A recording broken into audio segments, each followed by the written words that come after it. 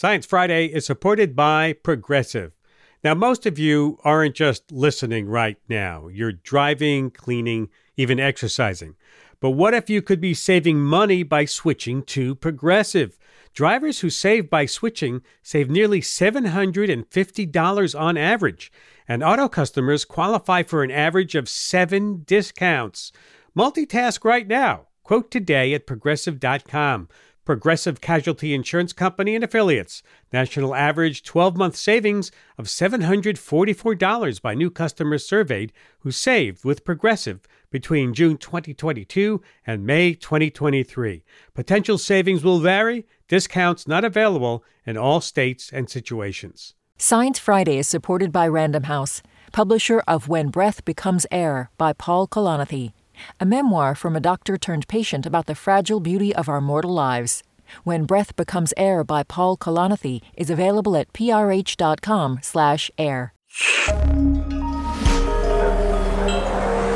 Listener supported. WNYC Studios. This is Science Friday. I'm Ira Fleto. This hour, we're opening up the Sci-Fi Vault and setting the Wayback Machine to 1999, 22 years ago. Our destination, a conversation with writer John McPhee about his geologic epic, Annals of the Former World. Let me set the scene for you.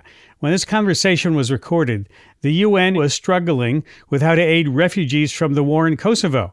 Bill Clinton was president.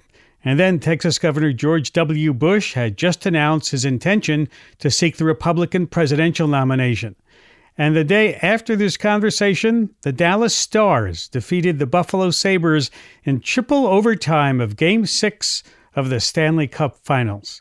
Sad news for me. Buffalo is where I got started in radio. But the good news, McPhee's book Annals of the Former World, first published in 1998, won the 1999 Pulitzer Prize for General Nonfiction. So have a listen. A literary legend is going to join us this hour on Science Friday. John McPhee is a staff writer at the New Yorker magazine and the author of 25 books on subjects as diverse as oranges, the Pine Barrens, and nuclear physics. 2 of his books, Encounters with the Arc Druid and The Curve of Binding Energy, were nominated for National Book Awards in the science category. In 1977, he received the award in literature from the American Academy of Arts and Letters, and more recently, the coveted Pulitzer Prize for his latest book, Annals of the Former World. He also teaches nonfiction writing at Princeton University and joins us today from the campus there. John McPhee, welcome to the program. Hello, Ira. Hi. Nice to be here. Thank you. Everybody's interested when they pick up this huge volume, and it's a big one, and a lot of good reading in it. The Annals of the Former World. It started out very innocently, did it not? As a short little piece you were going to be doing for the New Yorker? Yes, it did. I had the idea to do a Talk of the Town piece in the New Yorker, a short, unsigned article about a road cut outside New York City somewhere, and go there, describe the history of that rock, its environment of deposition or whatever, and tell the story in the first person plural. And a couple of days later, I'm all done. That's how this started. And while I was still thinking about it and talking to the professor in Princeton who was going to do it with me, I got the idea of going up the Adirondack Northway through all those beautiful outcroppings in a really stunning road, and maybe extend the piece a little. And he said, his name is Ken DeFaze, and he's a Princeton professor who's been with me through this whole project, counseling me. He said, not on this continent. He said, if you want to do that sort of thing, go west, go across the structure. Because the way North America is anatomically organized, all this stuff goes north and south. The physiographic provinces, the rock, the deformed Appalachians and the Rockies and so forth. And he said, go across the structure. And so I got the idea to really go across it, to describe North America from one ocean to the other in a geological way. And that's when I fell in so far over my head that I didn't know what I was doing. And that was 20 one years ago. Well, did you have to teach yourself everything about, because there are so many extensive references. You speak like you're an expert geologist in there. Did it take a long time to learn all these Well, things? I mean, I hope I learned something in 20 years that the project took. Mm-hmm. I had studied geology in school and in a very good course. It was basically geomorphology, I think, and all through the years, I talked with geologists about things in various books of mine, trying to get it right, where a little paragraph had come up describing something geological. And but basically I didn't know much at all, and I just found myself, nervously in deep, but I learned a great deal. I went to courses. I went to a lot of it was one-on-one. I traveled for years with geologists, and they taught me right there in the field. And I read, of course, a great many scientific papers. And I have a shelf of basic textbooks that must be 4 or 5 feet wide. And slowly, something soaked in. Mm. And one of the great things about your book is that you managed to take a science that most of us probably don't know too much about or appreciate it, and you show us how it really shaped our world. And one example in particular you give is New York City, a place that seems about as remote from the natural world as you can get. I like to go out into Central Park and watch the stones that are left over from the ice sheets that used to be down here during the Ice Age. But you even have a more interesting story about how geology shaped New York in a different way. And the skyline, and why we have skyscrapers in certain places in New York. How about if I read that paragraph to you? That's great. I was with Anita Harris, and Anita Harris is a U.S. Geological Survey paleontologist a conodont paleontologist who grew up in the Williamsburg section of Brooklyn. And she says that she went into geology to get out of there. And she and I went to New York one day, and as we were approaching the city from her cousin's place in New Jersey and looking at the Manhattan skyline, now I'm going to start reading from the book. Anita asked me if I had ever wondered why there was a low saddle in the city between the stands of tall buildings. I said I'd always assumed that the skyline was shaped by human considerations, commercial, historical, ethnic. Who could imagine a little Italy in a skyscraper, a linoleum warehouse up in the clouds? The towers of Midtown, as one might imagine, were emplaced in substantial rock, Anita said, rock that once had been heated near the point of melting and had recrystallized, and had been heated again, had recrystallized, and while not particularly competent, was more than adequate to hold up those buildings. Most important, it was right at the surface. You could see it in all its micaceous glitter, shining like silver in the outcrops of Central Park. 450 million years in age, it was called Manhattan schist. All through Midtown, it was at or near the surface. But in the region south of 30th Street, it began to fall away, and at Washington Square, it descended abruptly. The whole saddle between Midtown and Wall Street would be underwater were it not filled with many tens of fathoms of glacial till. The ice sheet brought it. So there sat Greenwich Village, Soho, Chinatown, on material that could not hold up a great deal more than a golf tee.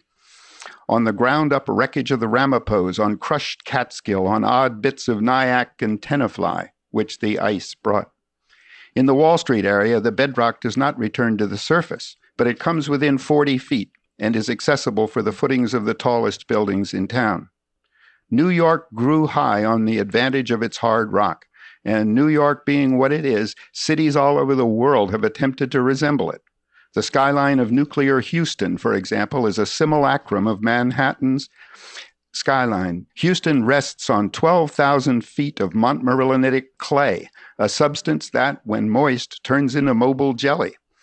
After taking so much money out of the ground, the oil companies of Houston have put hundreds of millions back in. Houston is the world's foremost city in fat basements. Its tall buildings are magnified duck pins, bobbing in their own mire. That's a great description. I have to also mention that I noticed that while you were reading some of your own work, you were actually editing some of it along the way. Does the writing process ever stop? Well, it doesn't stop when you're reading something on NPR and realize that if you're saying that there are little bits of tenafly and Ramapo in Soho, you better explain it. I noticed, and anybody who reads the book can't help but notice that you have certain characters, and they're real life people in the book, geologists that you find along the way who stand out and who become almost our friends. And I'm talking in one case here about David Love, who's the geologist who guides you through Wyoming. And you say in your book that he is the only person in the history of American geology who has served as a senior author of a state map twice. And that, I gather, is quite an accomplishment. Now, tell us about the work that goes on into making a state map. Well, as I said somewhere in this book, a geologic map is a textbook on one sheet of paper. Just a tremendous amount of geology goes into the representation that's on that map. Basically, a geologic map is a picture of the uppermost rock in a given area, like, say, a state, Wyoming. If you were looking at it aerially, the top rock is the one depicted in the map. If soil is there, it's still the top rock below the soil. If glacial stuff is there, that's usually left off. Stuff that the glacier smeared over the bedrock. And so you see the relationship of the uppermost rock in the rock column. You don't see everything going down below it. It's a synthesis, a geologic map of pretty much everything that's been written about this, about the rock in the state. And so you could see the amount of work that had been involved in it. And in 19 whatever, David Love was the senior author of the first one. And I think in 1985, the present map was published. And he'd done this twice, which means he lives 300 years or something in effect. Did you have to become a map maker to really understand how he does these things? Not a map maker, but I've always loved maps. I just can just get into a map room and lose all sense of time. And Princeton has a wonderful map room in the geology library, a really superb one. And I just go there and I love to hang around and look at these maps. I don't have difficulty figuring out where I am on them. Mm-hmm. Get inspiration from them? Yes, but also if I'm doing a piece about anything, I mean, like right now, I've been doing something that involves Holyoke, Massachusetts, and I'll go down to that same library and look at the topographic maps, the largest scale maps of Holyoke, so I can just see the layout and pick up. Sometimes you pick up wonderful place names that way, and you get accurate distances and so on. But the maps always suggest something. We need to take a break. You're listening to a conversation with writer John McPhee, recorded 22 years ago in June of 1999, about his book, Annals of the Former World.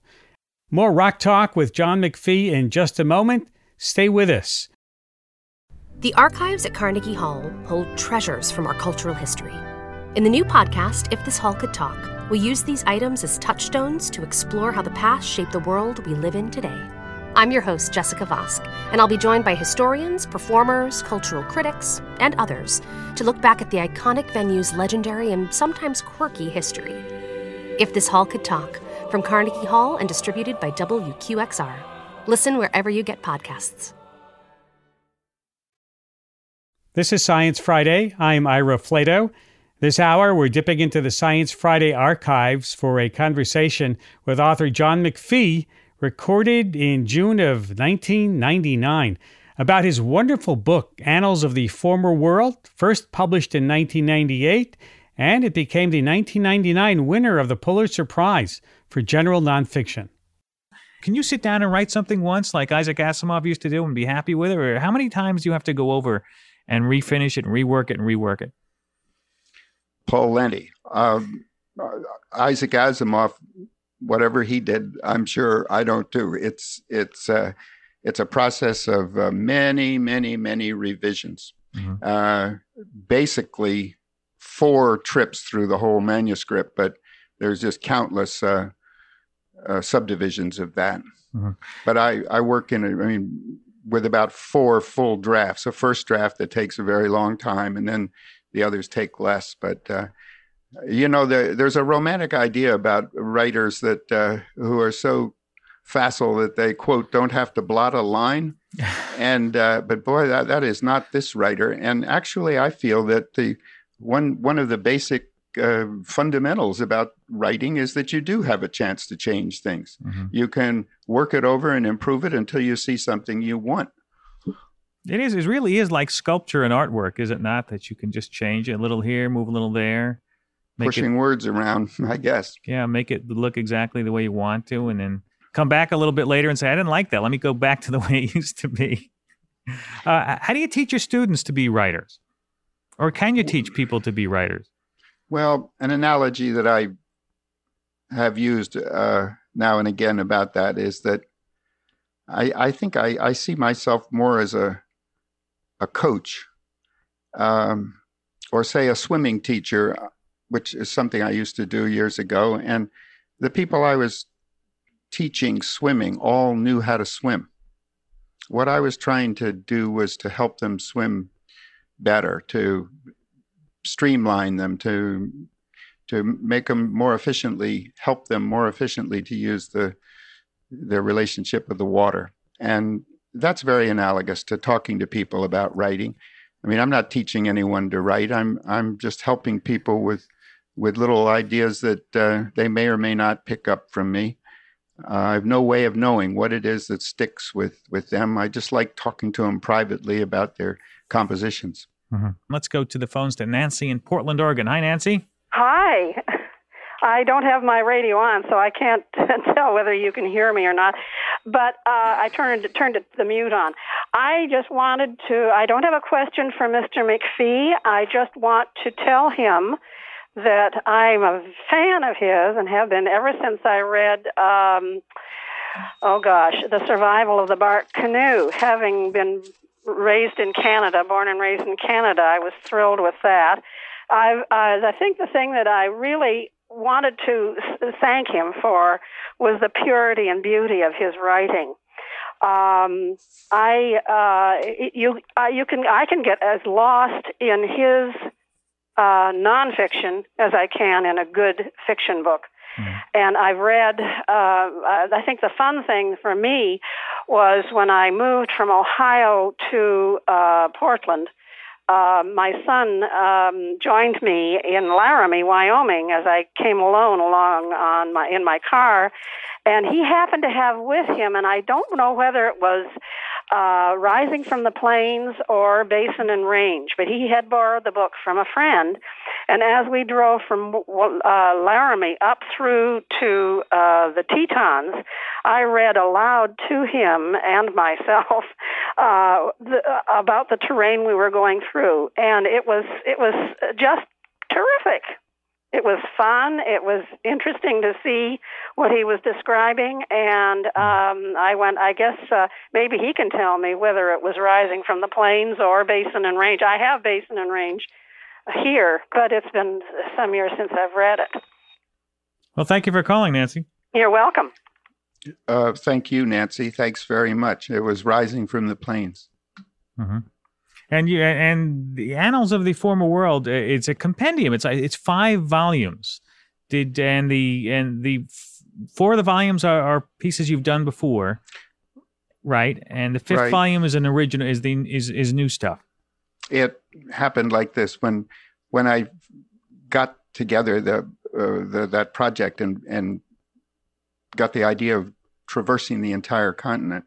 I did so for the next year and a half, thinking I was doing a piece of writing that I would do in a year or two, and that was going to be it. And when I piled up all my notes, and I'd traveled with Anita and David Love and Eldridge Moores in California and Ken DeFays, I realized that I couldn't cope with this in less than 10 years, and that I wouldn't be doing anything else. And I'm a general nonfiction writer, so I had built a structure for the whole piece of writing, and it separated itself into several parts well enough, still following that same structure. And so I decided to write them separately and then go off to other things in between. And that's how it developed. And so parts of it were published along the way, always saying in the flaps that these titles were gathering under the overall title,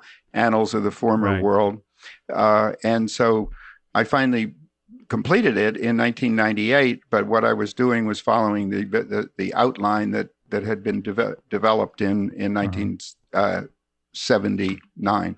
You think you've got geology out of your system now? No, I don't think I have it out of my system, but I'll tell you that I'm writing about fish. You're writing about fish?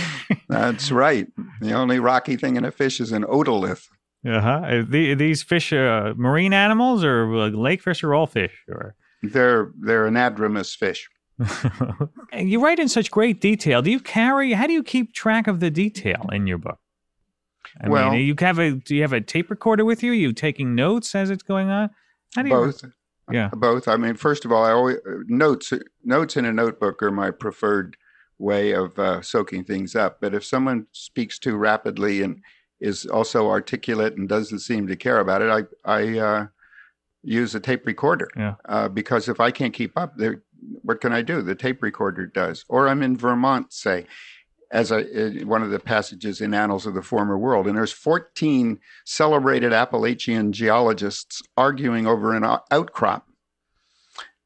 Can I take down all this? But so what you do is put the little tape recorder on the outcrop and let them argue, and the tape recorder listens to them. So I do supplement the note-taking with a tape recorder when I have to. Let's go to Aileen in Oakland, California. Hi, Aileen. Hi, thanks for taking my call. I'm a big fan of Mr. McPhee, and I've always wondered, though, why he doesn't put more maps in his books. I'm a geologist, and I always thought that it would... Yeah, I agree with you on that one. Yeah, so I'm going to take the answer off the air. Thanks so much. Thanks. Yeah, put some more maps in those books. Well, I'm cranky. I first of all, I always assumed that a map was handy to a person who wanted to look something up. And in Annals of the Former World, we did do maps from a U.S. Geological Survey base map of the landforms and drainages of North America. We, with Stuart Allen, a cartographer in Medford, Oregon, we made 25 maps to specifically address certain places in the book. So I hope that helps, Aline.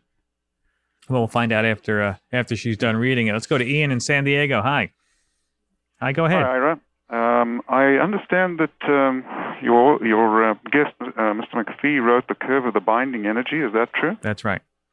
Well, The Curve of the Binding Energy was one of the more influential books I've ever read.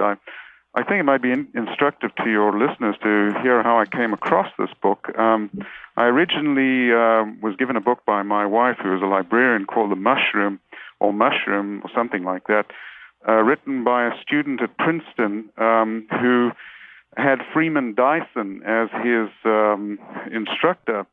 And he proposed to do a term paper. He was not the brightest. In fact, he was at the bottom of the class almost. A paper on a terrorist group building a nuclear device. And Freeman Dyson, who is one of the physicists on the Manhattan Project, thought this was rather funny and this guy wouldn't come up with anything. But when the guy came to pick up his paper, he found that it had been classified. Not only had this guy figured out how to build a bomb, but he had figured out how to build one which could have a yield in the multi-kiloton range. And one of the references that he cited was the curve of the binding energy. And so I tracked down this book to find out, and sure enough, I believe it was about Teddy Taylor, who was one of the foremost builders or at least designers of fission bombs shortly after the Second World War. And you gave a complete description there of how to build a bomb and all the things you had to watch for and all that stuff, which was a real revelation.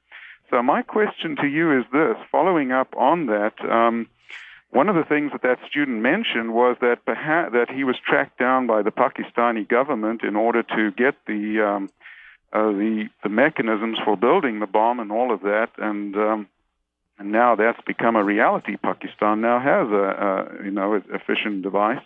And what are your thoughts about nuclear devices being built by terrorist groups and small groups in the 21st century, following a lot of the descriptions given in the now public domain material in things like the curve of the binding energy, the released Manhattan Project, and so on? Well, the reason the curve of binding energy was written was because of that fear, among other things. Your account of all this is not wholly, I mean, it suggests that one could read the curve of binding energy and build a bomb from that. That's just not so. And nor was it true of, I think it was David Michaelis's thesis here in Princeton. But the general idea that a small group of people or even one person can do it was Taylor's idea, and he felt that it was not being given credence. And so this is why that he talked to me about it. And of course, I would fear that in the future, like anyone else. But they wouldn't learn how to do it from my book, because the book stops short of that in all respects. So you don't feel guilty that you had anything to do with someone building a bomb in Pakistan? I thought long and hard about whether to discuss this subject at all. And as a matter of fact, in the interviewing that I did at Los Alamos and Brookhaven and everywhere, I spent more than half of my interviewing time asking people to tell me why I should not write this versus why I should. And the net of it was that it seemed to be a good idea to do it. Mm-hmm. This is Science Friday from WNYC Studios. In case you're just joining us, you're listening to a 1999 conversation with author John McPhee about geology and the craft of writing. One of the more fascinating parts of geology, and you talk about it lots in all your works, are the road cuts that you find.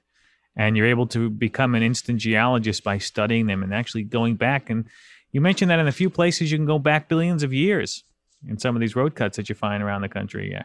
I remember many years ago stopping by, I think outside of Denver, on my way back from Boulder, Colorado. There was an exit ramp onto a road cut. And then with a whole diorama of what you're looking at across the whole basin there and the whole flatlands of Colorado. Well, that is one spectacular place where above Denver, where you know what I'm talking about, yeah. Well, it goes through the so-called hogback, which is Cretaceous rock that a curious sort of stegosaurus-looking, looks like the back of a dinosaur or something, that crawls along the mountain front, right, parallels the Rockies for hundreds of miles, and that road cut is spectacular outside Denver, and there's actually geological exhibits there. Yeah. And I don't think enough states or localities pay enough attention to these to turn them into learning centers or educational points for people who are interested in them.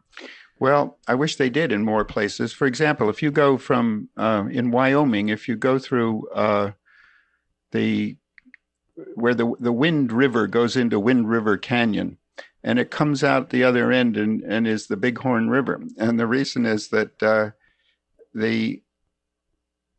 nobody understood for a long while that it was the same river, that when it looks like a Lincoln Tunnel or something, it goes in one side and comes out the other. And the state of Wyoming has labeled the rock in Wind River Canyon, and it's with its age and its type, and it's extremely interesting to do. And this could be done in many more places in the country. When the astronauts went to the moon, they looked back on Earth and they saw the tiny little blue marble there, so to speak. They had a feeling about the fragility of Earth. And you go in just the opposite, and you go get closer and closer to the rocks and look very closely at their makeup. Is there a different kind of sense of awe? What is the feeling you get at when you come away from traversing the whole country, looking at the basement of the Earth here? Well, I don't know. I mean, because, everything over all those years involved rock outcrops exposed by the interstate or exposed somewhere else. And I guess unconformities are a place where you can be moved. If you can put your finger, as you can in the Delaware Water Gap, for example, as you can in thousands and thousands of places, you put your finger in one spot, and it's there's two sides. There's a break there, and the two sides are, say, 10 million years apart, and your finger covers the 10 million years. It's impressive. Yeah. It's not, I mean, in its own up-close way. You mentioned the astronauts looking at the little thing, but, when plate tectonics was more controversial than it is now, the theory is pretty much in place, and people argue about it somewhat less. But in the 1970s, when it was brand new, it was much argued. And one of the early astronauts was a trained geologist, Harrison Schmitt. And he's up in the air, and he is looking in space, and he's looking down at the AFAR triangle. He's looking at Africa and Arabia, and he's looking at the Red Sea, and you can see, just like a jigsaw puzzle, you can see the Earth coming apart there. Mm-hmm. It's about 5 million years that it's taken for the Red Sea to develop, and so it's all very new. And he said, one look at that and it'll make a believer out of anybody, a believer in plate tectonics. I'm talking with author John McPhee. We need to take a short break. Stay with us. This is Science Friday. I'm Ira Flato. In case you're just joining us, you're listening to a 1999 conversation with author John McPhee. He's talking about writing, geology, and more. Let's go to the phones. Lots of folks want to talk to you. And let's go to Ben in Dallas. Hi, Ben. Well, hello there. First, I want to thank John for the hundreds of hours of pleasure he has given me being able to read his books. In fact, he's inspired me to go do some research on my own. I guess the last place I went was to the Atchafalaya basin there, where nature's being fought. And the Corps tells me they've got it under control now, so hopefully that's the case. The question I have is John, you've got such a variety of topics that you cover, so you're obviously doing a great deal of research. What is the ratio of time you spend on the road doing your research and visiting with people compared to the amount of time that you spend actually doing the writing? Well, I do have an answer for that, and it may surprise you, but I mean, if I'm on the road, I once figured out that for every day that I was out on the road researching things out there, I spent 10 in my office at home. Wow. But of course the first phase is to go out with people, travel with geologists, travel in Alaska, whatever it is. But then, of course, before I start writing, there's a great deal of time at home reading about the subject and sorting over those notes and doing background reading and so on. So that's all part of of being home. But in the Alaska project was other than this one, the longest I remember. And it was about 3 years that I worked on that. And in that time, I would go up to Alaska for 4 months, for 3 months, for 2 months, and back to Princeton and back up there after several months. And so that in a 3-year period, there were maybe 4 trips, more or less like that. I wanted to be there in the 4 seasons. You really seem to have a penchant for finding the right people to talk to also. Is that through referral or your research? It's referral, and it's. I've always felt that it was luck. I mean, of course, you don't know who you didn't meet, right? Yep. I mean, you don't know what, but they indeed have been an amazing array of people. And if you get into a subject and then you just start, talking to people and hanging around the subject for a while, sometimes that leads to the person, as it was the case with Ted Taylor in The Curve of Binding Energy. I want to ask you to read another chapter from your book, another passage from your book about the concept of geologic time. It's really something very difficult for people to understand, is it not, about how long geologic time is and how it's hard for us to get a handle on it? Yes, indeed it is. And geologists are forever trying to find in metaphors to cope with this question, to try to give a sense of time, the relationship between our sense of time and the Earth's, the vast difference, how to express that, so on. And this passage attempts to address that as follows. When a volcano lets fly, or an earthquake brings down a mountainside, people look upon the event with surprise and report it to each other as news. People, in their whole history, have seen comparatively few such events, and only in the past couple of 100 years have they begun to sense the patterns the events represent. Human time, regarded in the perspective of geologic time, is much too thin to be discerned, the mark invisible at the end of a ruler. If geologic time could somehow be seen in the perspective of human time, on the other hand, sea level would be rising and falling hundreds of feet, ice would come pouring over continents as quickly go away. Yucatans and Floridas would be under the sun one moment and underwater the next. Oceans would swing open like doors, mountains would grow like clouds and come down like melting sherbet. Continents would crawl like amoebae, rivers would arrive and disappear like rain streaks down an umbrella, lakes would go away like puddles after rain, and volcanoes would light the earth as if it were a garden full of fireflies. At the end of the program, man shows up, his ticket in his hand. Almost at once, he conceives of private property, dimension stone, and life insurance. When a Mount St. Helens assaults his sensibilities with an ash cloud 11 miles high, he writes a letter to the New York Times recommending that the mountain be bombed. That really happened? Yes, I read that. I remember the letter. Boy, we really think we're something. I mean, that's part of the thing. We really think we're something. And then you go and you look at, as you mentioned before, how many billions and millions of years you can cover with just the palm of your hand when you go to an outcropping of rock. Right. And see how short a time we really occupy on this, sir. Ted, is it Roselle, New Jersey? Yes. Hi, Ted. Hi. What a pleasure it is to talk to John. You've given me so much pleasure over the years, from the Pine Barrens through Basin and Range and Assembly in California, through Alaska. I'm mostly housebound, but I travel with you, and I appreciate it so much.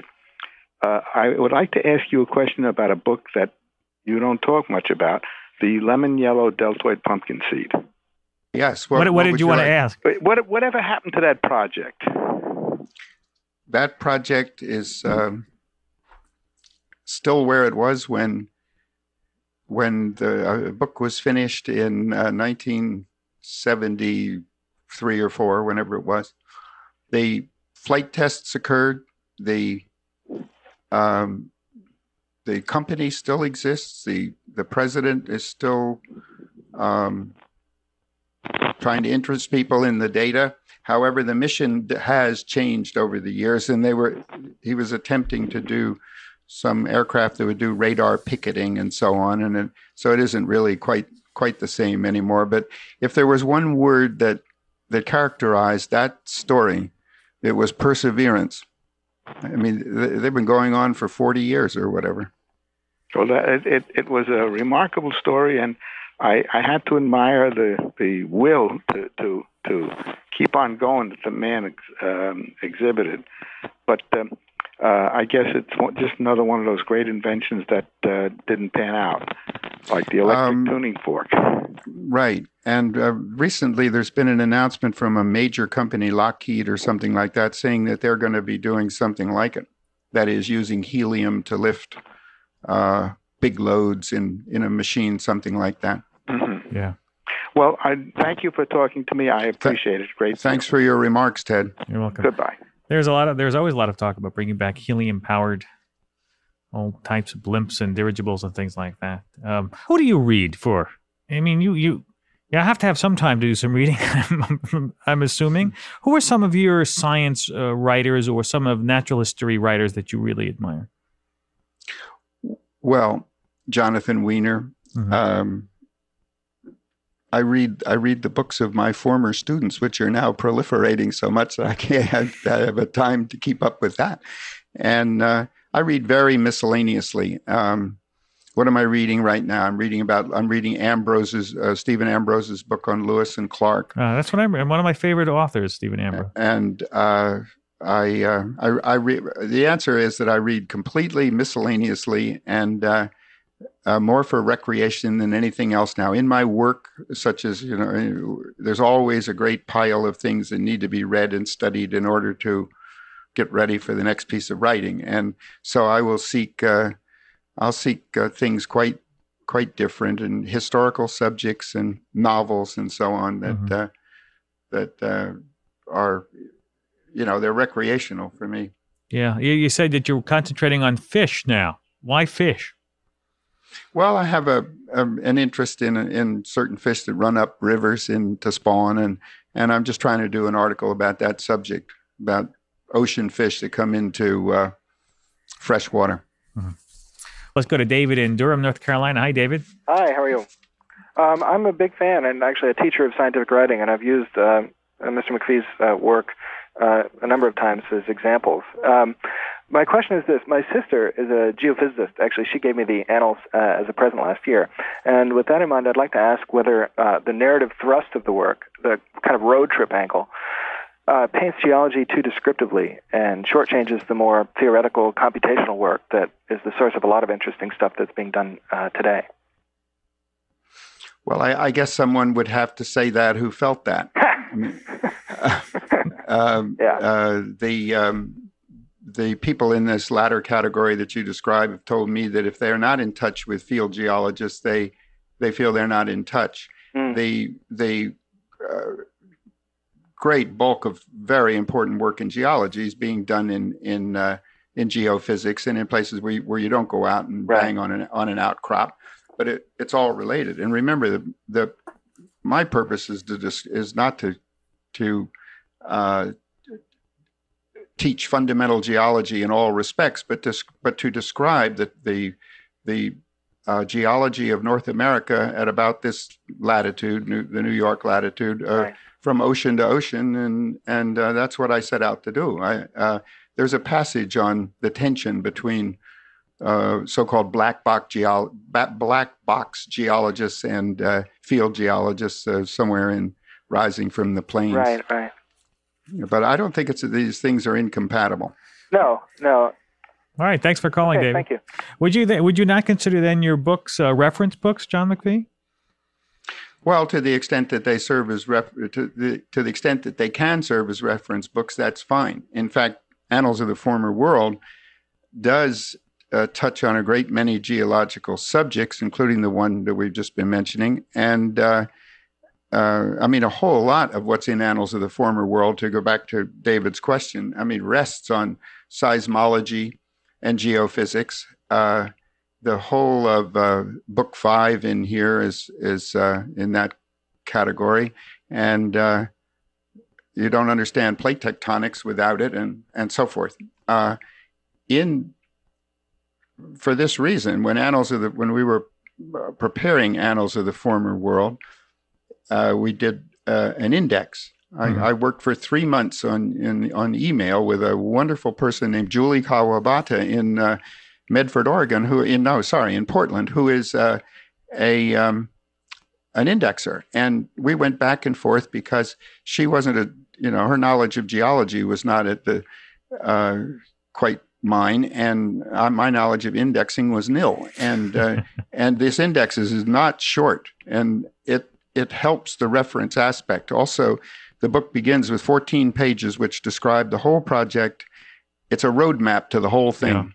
Yeah. And thus you could either read it through if you wanted to, or use it as a reference, because all in those 14 pages and the table of contents that recapitulates them, all the subjects that are covered in the book and where they are mentioned. So it would serve as a reference. with given that item up front. This is Science Friday from WNYC Studios. You're listening to a 1999 conversation with author John McPhee, author of the Pulitzer Prize-winning book, Annals of the Former World. Holly in Chelmsford, Massachusetts. Hi.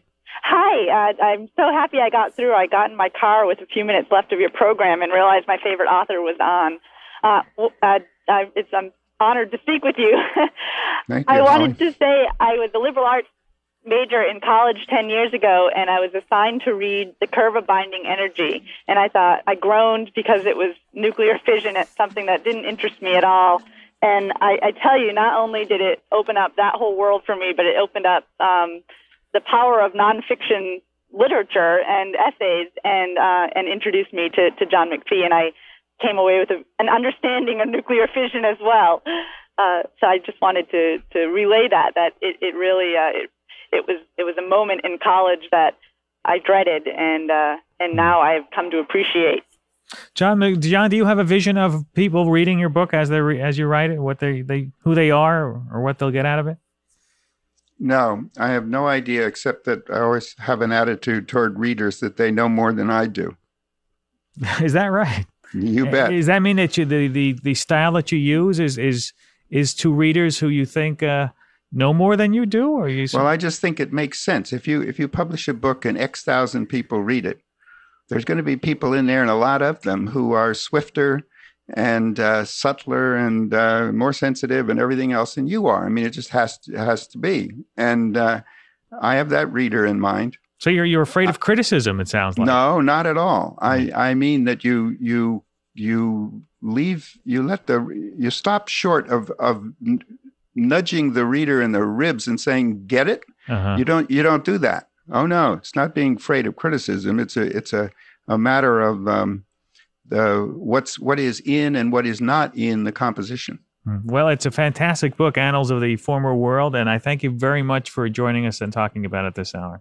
Thank you, Ira. It's a pleasure. You're welcome. John McPhee, who is a staff writer for The New Yorker and the author of Annals of the Former World, published by Farrar, Straus and Giroux, and it's a great book to pick up. That conversation was recorded 22 years ago. Hard to believe. In June of 1999. And if you like taking a look back at science history, then check out our newsletter series, Science Friday Rewind, in which we look back on the decades of discovery recorded in Science Friday's 30 years of archives. From the career of Jane Goodall to the rise of the Earth Day environmental movement to the history of HIV and AIDS research. Hop into our audio time machine for a trip through science history. You'll find that and more, all at sciencefriday.com/rewind. And in case you missed any part of this program and you would like to hear it again, subscribe to our podcasts or ask your smart speaker to play Science Friday. Of course, every day now is Science Friday. Oh, and on the Sci-Fi Vox Pop app, we know it's been hot. Have you been perspiring heavily this summer? I know I have. Feeling clammy, moist, or otherwise damp? Send us your questions about sweat for an upcoming show. Yeah, we're going to talk about everything you wanted to know about sweat. That's on the Sci-Fi Vox Pop app, wherever you get your apps. Of course, you can always say hi to us on social media, Facebook, Twitter, Instagram, or you can email us the classic way. Our address, scifri@sciencefriday.com. Please send us feedback and tell us what you'd like us to cover. Have a great weekend. We'll see you next week. I'm Ira Flato.